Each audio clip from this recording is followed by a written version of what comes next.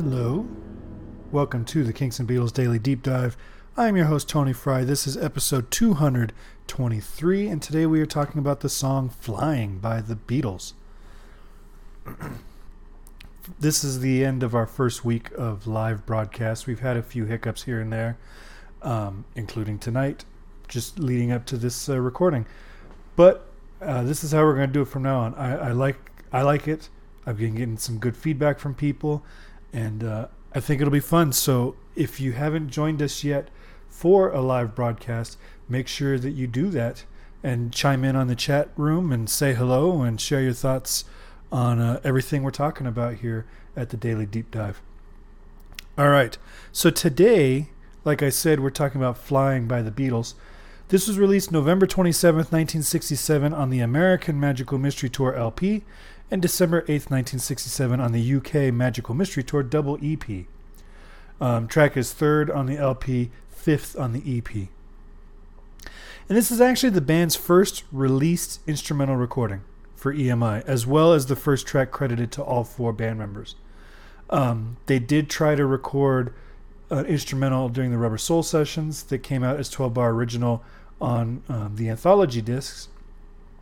And then they did a instrumental with Tony Sheridan. But this is the first released Beatles recording of an instrumental, which is notable. And there's another notable thing about this song that we'll talk about a little bit later. The first sessions for this track were on September 8th, 1967. And at that time, the working title of the track was Aerial Tour Instrumental. And on this session, the track had a lot of elements that wouldn't end up on the final release. There were the basic tracks of guitar, organ, and drums. But there were also 3 other organ tracks which were reversed and assigned to different tracks, as well as a sample of a jazz saxophone at the end of the track. They just randomly pulled tape for some jazz solo that didn't end up on the final track, obviously, as you know. And all of that was mixed down during this session, and then John added some mellotron, and then all 4 added vocals. So a lot got done on this first session on the 8th. Then it sits there for a few weeks. And we come back to the second session on January 28th. And the band took those earlier recordings and added another mellotron, played by John again. So he's playing both mellotrons, more guitar from George, and then a bunch of percussion from Ringo. And then Ringo and John also compiled 5 takes worth of tape loops, special effects, reverse tape, all that kind of stuff that would end up being superimposed onto the band's recording. And so by the end of this night, this is their second session, mind you, by the end of this night, this song was 9.5 minutes long, which proves again that there is probably sufficient material in the vault for an expansive Magical Mystery Tour set. And like I mentioned a couple days ago, I think it would have been cool if they had done a full 1967 collection. Aside from a session to actually master the track for mono and stereo mixing, this was all done in 2 sessions, which is something when you consider that it's a 9.5 minute track initially. The song was edited down, by the way, at that second session. So all they had to do after that was master it. The harmony of this song, this is the other kind of notable thing about it, is as basic as it comes because it's a straight ahead 12-bar blues in the key of C. That's no flats, no sharps. It's all the white keys on the piano. And for being a band so heavily influenced by musicians steeped in that 12-bar tradition, Chuck Berry, Little Richard, all the old blues guys that predated them, the Beatles rarely wrote in straight 12 bars. Almost never. If you really stop and think about it, you can maybe think of 3 tunes that are straight 12 bar, and I might actually be giving them more songs than they actually get. It was very rare, but this is the second instrumental they've tried to record as a band, and it's the second 12-bar instrumental because, like I said, the Rubber Soul instrumental was a 12-bar as well. And the reason of that is it's easy to jam to. Every musician worth half their weight in salt, is well adept at 12-bar blues. You can be able to play on it for hours and hours and hours on end without any kind of issue. So when you're thinking we need to come up with incidental music and we need to do it quick, makes perfect sense to do a 12-bar blues. And the track never leaves that 12-bar pattern.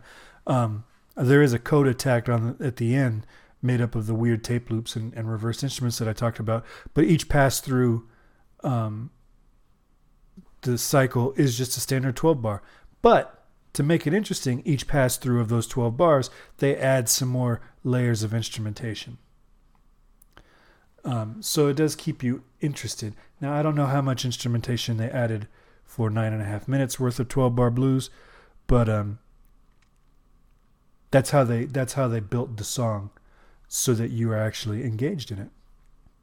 One cool bit about the guitar part that opens the song is how George harmonizes the line on the first and third strings. So he's doing double stops, which is just when you're playing two strings at the same time, right? And a lot of guys, most guys, guitar players, do the double stops on the neighboring strings. So it's 5 and 6, or 4 and 5, Those are all double stops on neighboring strings. What George is doing is he's doing it on the first and the third string. He's skipping a string in the middle.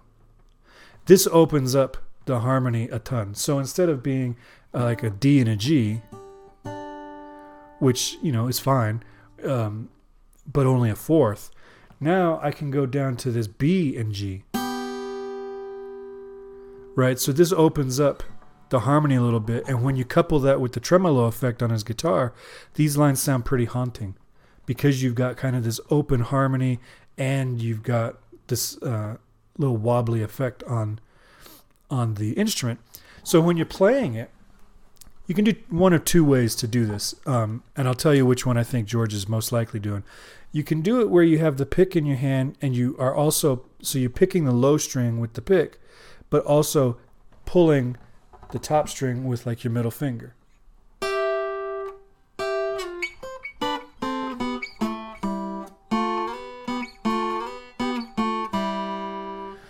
And what this does is, because that top string cuts through more because it's higher pitch, this allows you to kind of bring the bottom note up in the balance. Okay? You hear a lot of country guys will do that,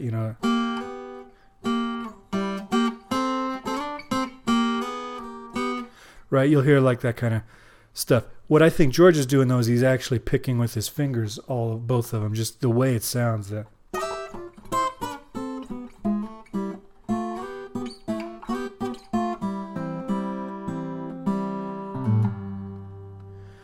So you could do it either way if you're covering this song live. But to do it like George is, I do believe he's just finger picking it. For the film of this song, or the film sequence, the part of this song, I'll get this sentence out. For the part of the film that this song is from, the sequence is just over a video of passing countryside. That's it.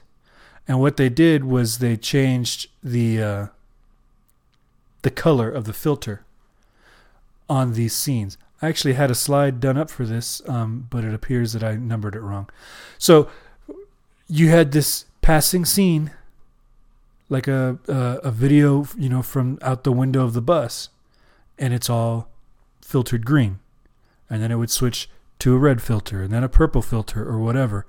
But the movie was broadcast in black and white, so all those filters meant nothing. And I can't imagine how boring this was to watch, since it's a pretty slow section of the movie anyway. I mean, Magical Mystery Tour movie is not a great movie. I'll just say it. I know that's a bold statement. This sequence in the movie is not a great sequence in a not great movie. This sequence in black and white is almost completely useless. I mean, picture you are watching this for the first time. It's the day after Christmas. You have this spacey instrumental, so the Beatles aren't even really singing a song. Underneath a video of random hillside. You don't see the color filters because it's in black and white. I mean, that's riveting stuff. It's probably about as riveting as listening to me talk about color slides on a podcast. But that's how, that's what it is in the movie. At the end of the day, this is actually a pretty pleasant track. I actually really like this song. It's short and sweet, serves its purpose as incidental music. It adds to that airiness of the album that I've talked about a couple times now, that you have just all this space. And there's a lot going on in this track. There's a lot of percussion, there's a couple mellotrons, there's a couple guitars, there's stuff going on. But there's still that openness in the mix and how it sounds. I'm not sure how wonderful the 9.5 minute version is, but I do hope we get to hear it at some point. If they're not going to release it on an album, put it up on YouTube as just something on their YouTube channel or something. It is of interest. Whether I want to listen to it a second time ever in my life, who knows? But it is of interest to Beatles fans. Now, that's all I got for that one. Let's move on to listener emails. I just got this one today from Ted. And Ted said, and this is kind of a long one, so bear with me. He says, I just discovered your podcast and recently dipped back to the episode on Top of the Pops. You may have received a more satisfactory answer to your question about the garbled underwater-sounding voice at the end of the song, where this is the part where he says, and you know what this means? This means you can earn some real money. I wondered about that voice for as long as I had the album, since the 70s. Beginning in the 90s, I would see Ray Davies perform on the Storyteller and X-Ray tours, and he would imitate the accents of Wace, Collins, and Page. Those are the managers that he's actually name-checking throughout this album. He gave Wace and Collins posh English public schoolboy accents. Larry Page had a more of an East End-sounding working-class accent that I immediately recognized as the voice at the end of Top of the Pops. At this point, I really don't remember whether he vocalized that underwater gurgling sound in his solo shows, but the accent he vocalized and assigned to Page was identical to the accent I remembered from the record. Perhaps he held some celebratory champagne in his mouth in the studio when he vocalized that line before swallowing. Pure conjecture on my part, but the song is very theatrical. So that's cool. I didn't realize that might have been a vocal imitation. That's an interesting tidbit. He goes on. He says, although you specifically didn't mention it, I always thought that the line, I've been invited to dinner with the prominent queen, is brilliant and a great double entendre. I think most folks have tried to speculate on the identity of the queen in terms of a gay man in swingin' London, but when the record came out in 1970, I assumed he was referring to Elizabeth II. By then, I think the Queen had met and given honors to members of the Beatles and the Rolling Stones and other British entertainers, but not any members of the Kinks yet. So I think it refers to this pinnacle of success attained by some in the British entertainment industry, and the reference to a prominent queen is a hilariously intentional name drop of Elizabeth herself. Of course, she's a prominent queen, as she is the only queen in the context of Top of the Pops and the BBC and NME and British pop music.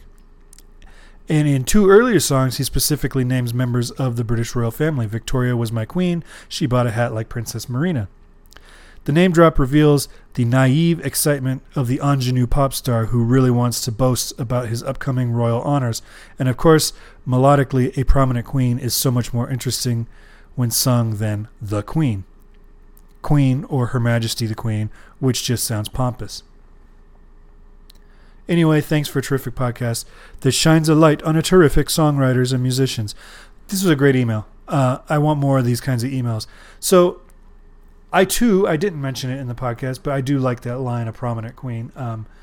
I had always thought it was just a play on words. You know, he wanted to fill those syllables, and he's trying to elevate it. Like the queen isn't elevated enough.